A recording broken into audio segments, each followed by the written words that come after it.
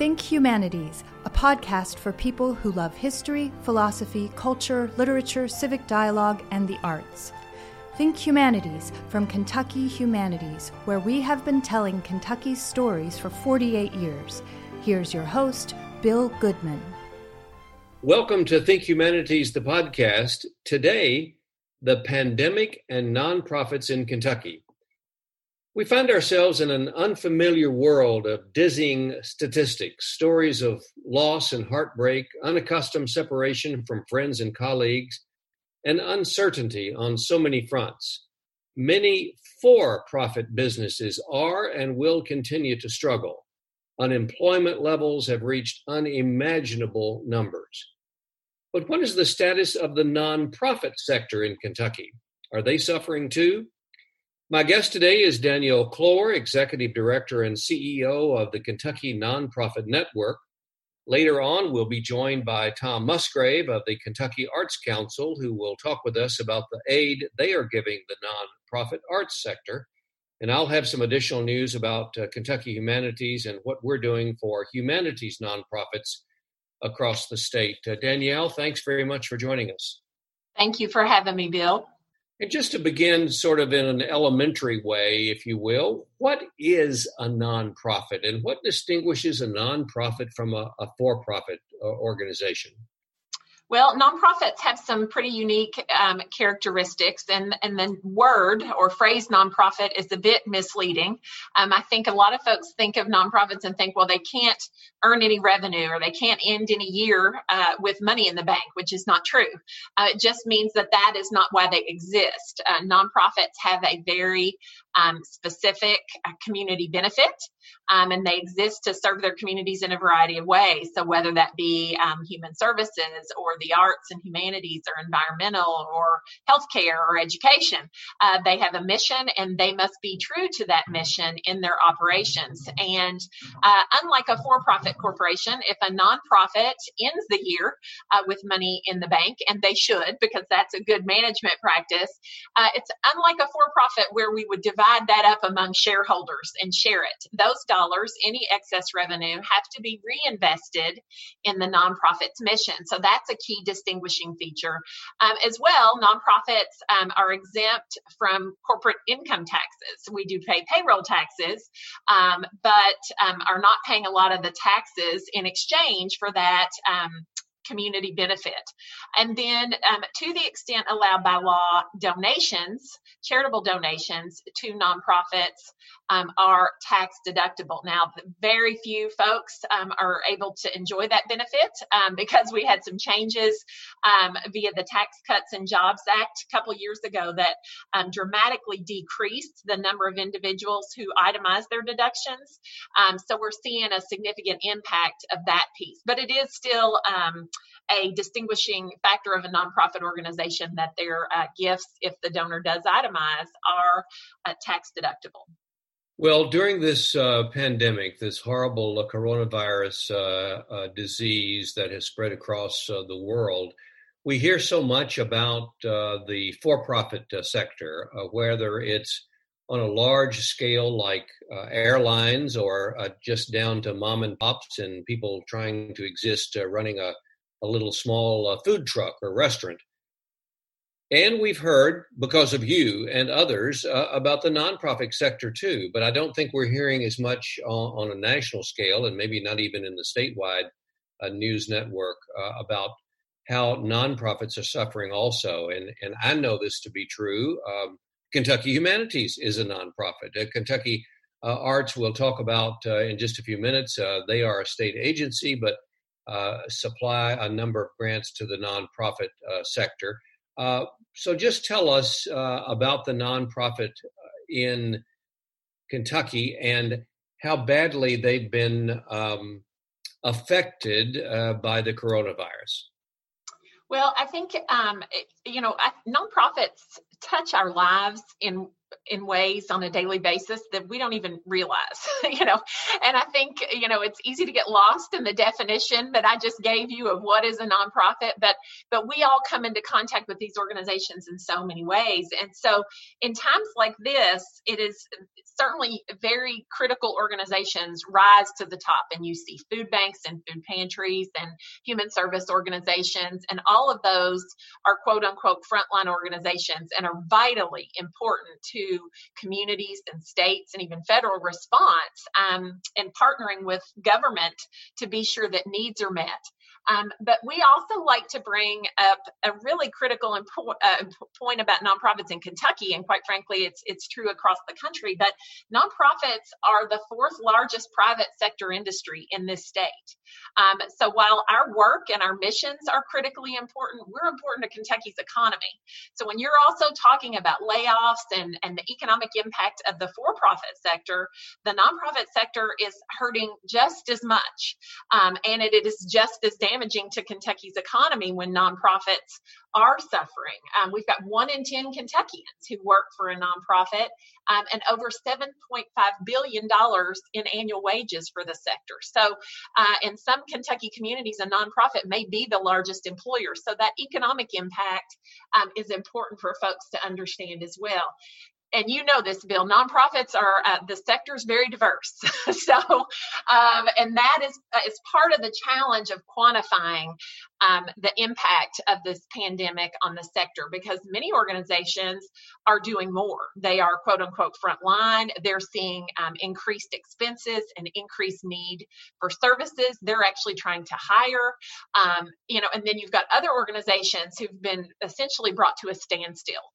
They're not able to provide any of their direct services, or they've had to pivot and try to do some of that virtually. And we've seen incredible innovation on that front. And, we did a survey. We had almost 600 responding organizations from across Kentucky, and 92% had been dramatically impacted. And again, sometimes that's, I don't want to say in a positive way, but that's an increase in services, but that doesn't come without cost. And then for others, they're seeing a real hit to their revenue because they're not able to provide any services, and have, in all practical purposes, been kind of brought to a halt. For those who might not know, could you, without calling anybody out that might not want to be called out, could you give us some examples of some nonprofits? And I'll talk a little bit more about the humanities environment in just a moment. But when you talk about food banks, and you mentioned a couple of others, but from on a large scale, maybe somebody who's operating a much larger nonprofit down to just 1 and 2 person operations. Give us an idea of what this landscape looks like. Yeah, so to give you an example, a residential facility for children, for example, so they may have kids in that program who are there because they've been abused or neglected or have any number of issues. And so, that may be a group of children who were mainstreamed into public school. And so even though they lived at this residential facility for their treatment purposes, they were still going to school during the day. Well, now that schools are closed and they're back on, you've got organizations having to hire an entirely new shift of workers to not only supervise and support those children, but now educate them, as a lot of us parents are doing as well. So that's a new expense for them, and they're not getting reimbursed in their contracts with the state to care for these vulnerable kids for those new expenses. So those are an example of some really large organizations. Then you have organizations who, for example, might work internationally. Obviously, they've been brought to a screeching halt regardless of the size of the organization. So they may work with refugee populations or international trade, for example. And so they have really had some challenges. Arts and humanities organizations in particular that have face-to-face productions or performances, have really struggled. And again, we've seen some really fantastic innovation, which I think has been not only good for keeping them and their missions out in the community, but it's probably good for our mental health to be able to experience a lot of that, even though we're at home. And so one of the things we did find interesting in this survey that I mentioned to you is we asked nonprofits about their quote unquote savings, their operating reserves. And alarmingly, the responses were that 50%, half, had less than 3 months. And when we dug deeper into that data, we anticipated those would be small nonprofits. And that actually wasn't the case. It was actually some of our larger organizations. And I think because a lot of them rely on their partnerships with government, whether that be Medicaid reimbursement or any other contracts, that they're operating on a really tight margin. And so, you've got that concern around, do they have reserves in the bank? And again, many don't. And then we also know from some data we captured and shared several months before the crisis that average in the nonprofit sector in Kentucky, their average expenses are 98% of our revenue, which means our razor thin margin is scary already. Then you throw this crisis in the loop, and they've got few operating reserves. And so we've got a recipe for disaster for some of our most favorite charities that we know are really critical, not only to meeting needs, but again, for that quality of life that we want to be sure we have on the other side of this. How have you seen nonprofits, other than what you've mentioned, maybe producing programs virtually or trying to do their best using the internet? How have you seen them work through the pandemic to date? And how do you expect them to continue to perform throughout the first few weeks of late spring and summer?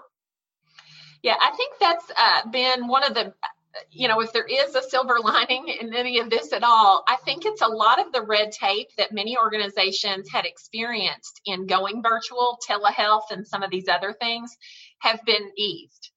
And so, we've heard from organizations who are eager to work with us to help be sure those things are maintained, that, okay, we finally got over this hurdle and have quote unquote leapfrogged, years of bureaucracy and red tape. And we don't want to go back because we're able to be so much more flexible in meeting needs in this scenario. So I think that's going to be, an important part of this. I think the other, with regard to quote unquote reopening, is there's just some challenges around that, and some liability and quite frankly, some increased costs for organizations, and they'll have to evaluate, can they do that? And so I think, we had a call with Governor Beshear last Thursday, and he was really good in articulating to folks that our goal is not going to be to get back to where we were.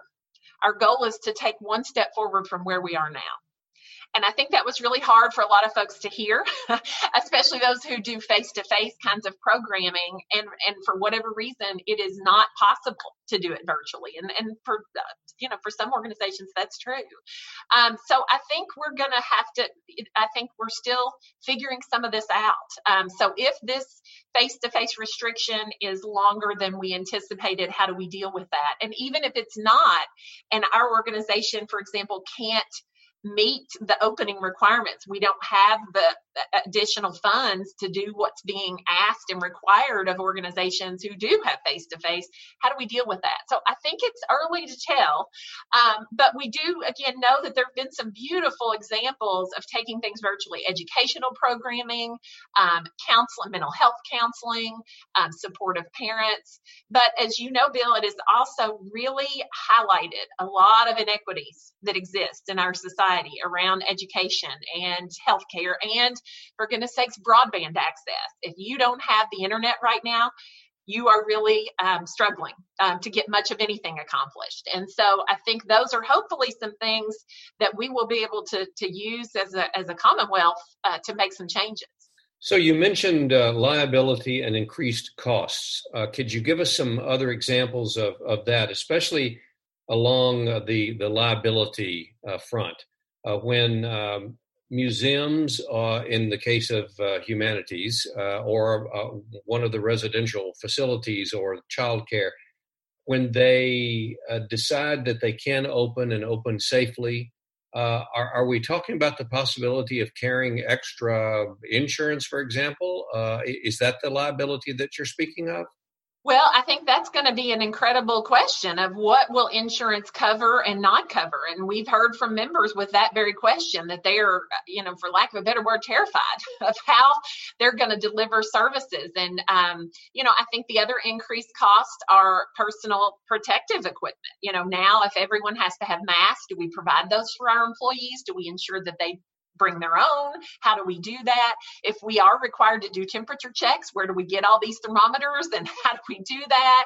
And then if you've got folks who are not practicing social distancing in their personal life, for example, and that's widely viewed on social media, and those folks continue to come to work, and now we're putting people at risk. I mean, I just think there are so many concerns for organizations, and the governor has asked various industries to put together their plan for reopening and how they plan to do that. And part of our work at Kentucky Nonprofit Network as the state association is we want to compile a lot of that and submit kind of a broad general recommendation, and for organizations and subsectors of the nonprofit world that are specific to support those. And right now what we're seeing is all over the place. And so I think that's the challenge. Unlike some other industries that are very specific, chiropractors or dentists, where the association can come together with their recommendations, museums have a whole host of different issues rather than Kentucky Nonprofit Network, who has very little interaction with the public unless we hold an event, which now we know we need to do virtually. So I think that gives you a glimpse of part of the challenges there. The staffing could be an expense, insurance, although we're not sure what will and won't be covered, and I suspect the insurance industry isn't sure either. And then, a lot of organizations have benefited from relief loans or grants, as I know that's part of our discussion today, which is fantastic, but they also know there are limits to those dollars. And so I think we've seen folks breathe a sigh of relief, but as they approach June 30, when those dollars must be spent, at least with one of the relief loans, there are really significant concerns about what's next, especially if the new normal is not what it looked like in January. Before we bring in Tom Musgrave from the Kentucky Arts Council, one final question, and then Danielle will continue to talk with you and Tom. Do you, and I would imagine you do expect closures or expect some nonprofits not to open their doors or not be able to continue to do what they've been doing for many years?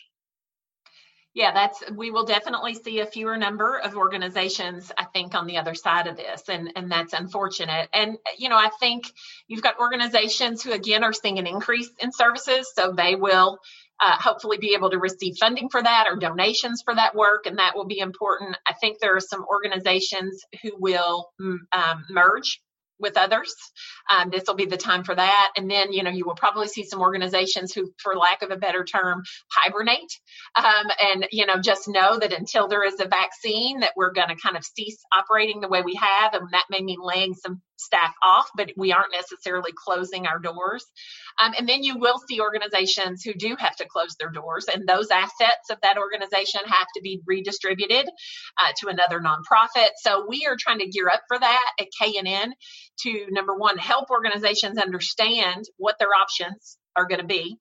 And then number two, once they do that, what are the resources so that they can use those dollars that they've been entrusted. For example, if they are going out of business and closing their doors, how do they do that in a way that puts those dollars back in the community as is required by law? But it's going to be a really interesting piece. And I mentioned our survey. We have kind of put a hold on that survey because the uncertainty. People can't fill out the survey. They're really not sure at this point where things stand. And again, I think as we move through May and get closer to June and see what quote unquote opening up has really looked like, and they continue to evaluate their finances, we will know more.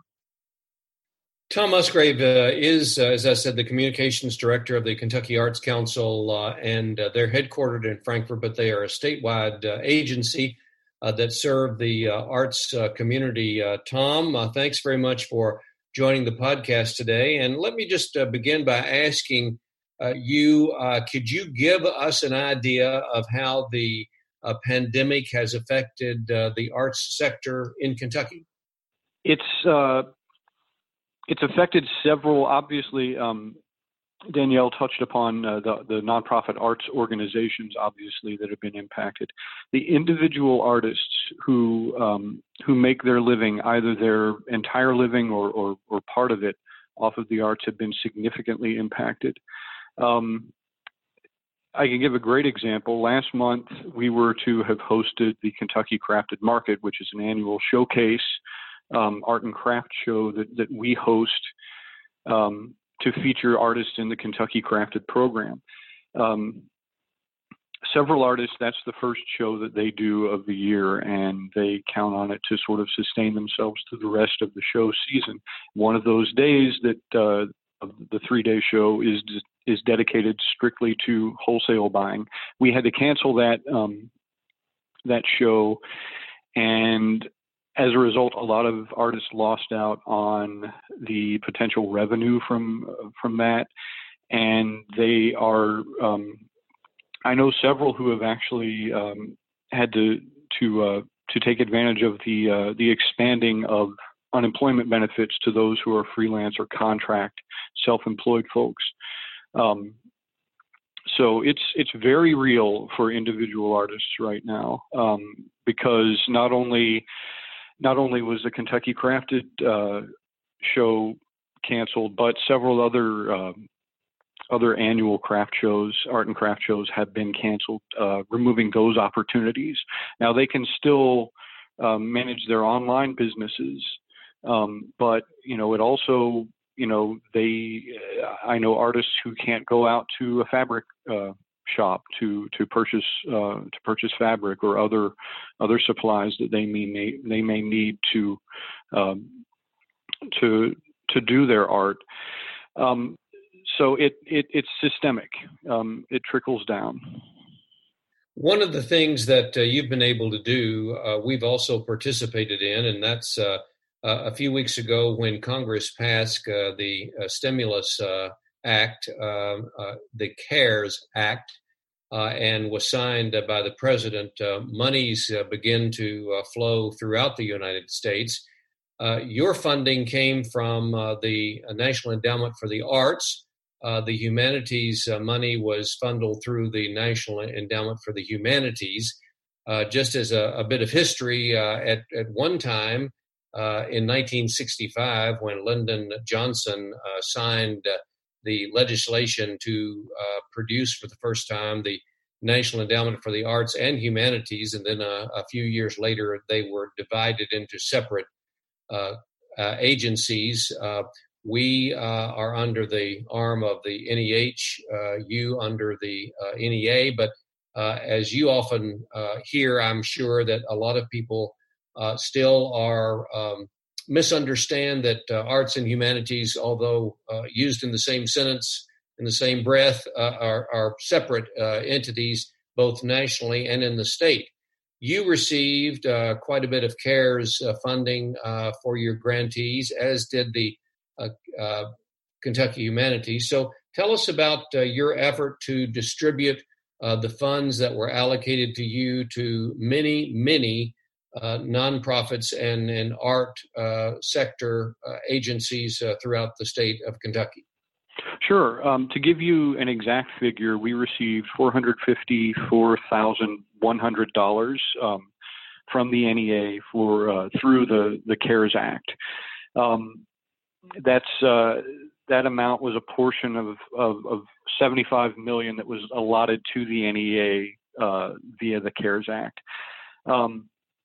The funding was intended to assist nonprofit arts organizations to prevent, prepare for, and respond to the coronavirus domestically or internationally.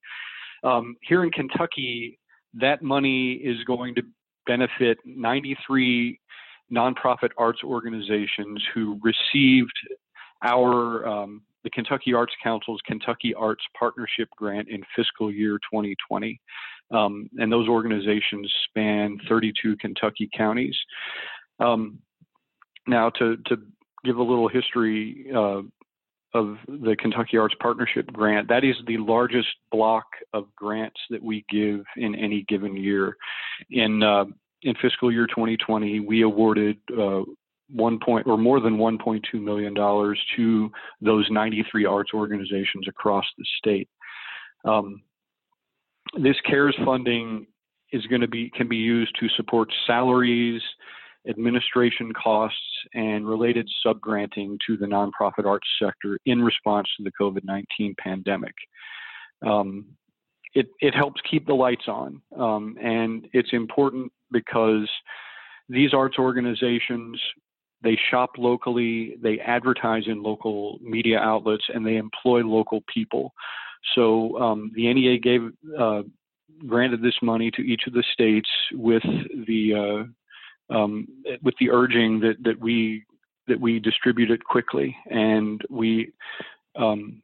the application deadline, we are requiring those 93 arts organizations to fill out a simple application and have it to us at least by May 15th. But we have already started receiving some, and we hope to have funds distributed throughout the first half of May. Our situation is just slightly different. The money we received from Congress through the National Endowment for the Humanities and then to Kentucky Humanities and all the state councils, 56 of them across the United States and U.S. territories. $30 million was directed to state humanities councils to support programs. We're well underway with our CARES Act applications. Our date was last week that the applications were due. We will begin to analyze and look at all of those and appropriate that money as quickly as we can to get them out to local historic and cultural sites, libraries, museums, and other humanities institutions across the state of Kentucky. And I would imagine, Danielle, that the money, you're talking almost an additional $1 million in infusion of money that Congress has seen fit to recognize the art community as well as the humanities community in Kentucky. That has to go a long way in supporting nonprofits in the arts and the humanities across the Commonwealth. Absolutely. And definitely we were pleased to see that. And, and part of that is education. Again, we want to be sure that Kentuckians understand the value of the arts community for all of the ways that Tom just articulated. They employ people, they're spending money. And again, when you try to imagine your life without some of your favorite opportunities that are important to our quality of life. And we all know businesses want to locate in communities that are vibrant and thriving. And we know that the arts and humanities are part of that. So absolutely, I think that was really good news for the arts community. And I know there have been efforts, I think, both in Lexington and Louisville to do specific funds for arts organizations as well as specific artists, who could have been impacted and are able to apply for the emergency injury, I think it's EIDL, I apologize, for those loans as an independent contractor. But, they're still, those individual artists are suffering as well. Tom, has the response from some of your known recipients been quite positive? Yes, they've been supportive. Obviously, everybody is, there are so many question marks in these times, but overall, everybody is very grateful first of all, to be recognized that the arts are integral to a society such as the one we live in, because nobody's going to movies anymore, and you kind of take for granted the experience of going to a theater to see a movie or a live performance or a concert when you aren't able to do that. And so I think they recognize that and are hopefully positioning themselves when we are able to reopen, whatever form that takes, to jump on that and to remind people of the importance of the arts in their communities and in their lives. They are, but for now, they're grateful to be getting the support and for the recognition of the importance of the arts sector that comes with that support. And I would think, if I might add the same thing about the humanities, and Danielle, you mentioned Lexington and Louisville. They are, in some of the agencies, entities in those cities will be recipients of this grant money. But just think about rural Kentucky. Just think about a small local museum, a historic site. For example, the Hopewell Museum in Paris that might only employ one or two full-time people on a yearly basis. But it contains that county's history and artifacts, and they're on display for people, school children, to learn about their roots over many generations. So it goes from the very smallest to the largest, like the Filson and Society in Louisville, the Fraser Museum, many of our larger areas that attract thousands and thousands of people each year. So it's been difficult. There's certainly not enough money to go around to everyone, but we're trying. And let me just sum up and conclude by asking Danielle, what are the next steps for the nonprofit sector in Kentucky? What are you trying to do? Or is it impossible at this point? You said you had to cease your survey because there's so many unknowns. What is going to be 6 months, a year from now, and what your best advice to the nonprofit sector might be? Oh, wow. Yeah, I do think there are many unknowns, and we as a staff, just when we think we have a small, tiny team of 3, just when we think we have our finger on the pulse of what's next, things change. So I think, my advice for organizations is to closely follow what the guidelines for quote unquote reopening and the timeframes will be, and pay attention to those and evaluate your own organization's ability to comply and to open up, and can you absorb those costs? Do you have the capacity? And evaluate that. And then, you've got to keep really, I don't want to say constant, but regular eyes on your cash flow. If you were able to receive relief funds, either from the wonderful programs that both of you have offered or from any of the 2 loan programs, that's wonderful. And then there are also some other incentives with regard to payroll taxes for folks who did not take advantage of those for keeping folks on. So there are a lot of benefits there, but those are not going to be the things that carry you necessarily into the fall. And, I think for organizations who are troubled by their finances and their ability to weather through this, will need to reach out and understand what their options are. If they are going to have to close their doors. But there's just an enormous amount of, and we're all dealing with this, whether nonprofit or for-profit, we're trying to take care of ourselves and our families and our staff. And then, ultimately, if we are trying to reopen, those who we come into contact with, our patrons, our volunteers, our donors. So there is a lot to tackle, and I wish that I had that answer. But we encourage folks to get, if they haven't already, and again, many have, creative on how they can still meet their mission and articulate that to funders so that, again, they might be able to weather this better than others.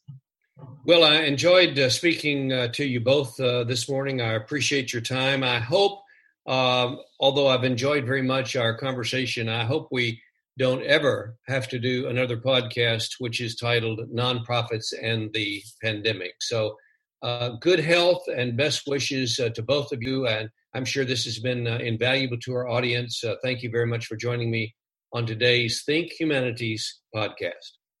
Thanks so much, Bill. Thank you, Bill. Think Humanities is a podcast from Kentucky Humanities, where we have been telling Kentucky's stories for 48 years. Think Humanities is available at kyhumanities.org, iTunes, and SoundCloud. Join us next week for a new episode of Think Humanities.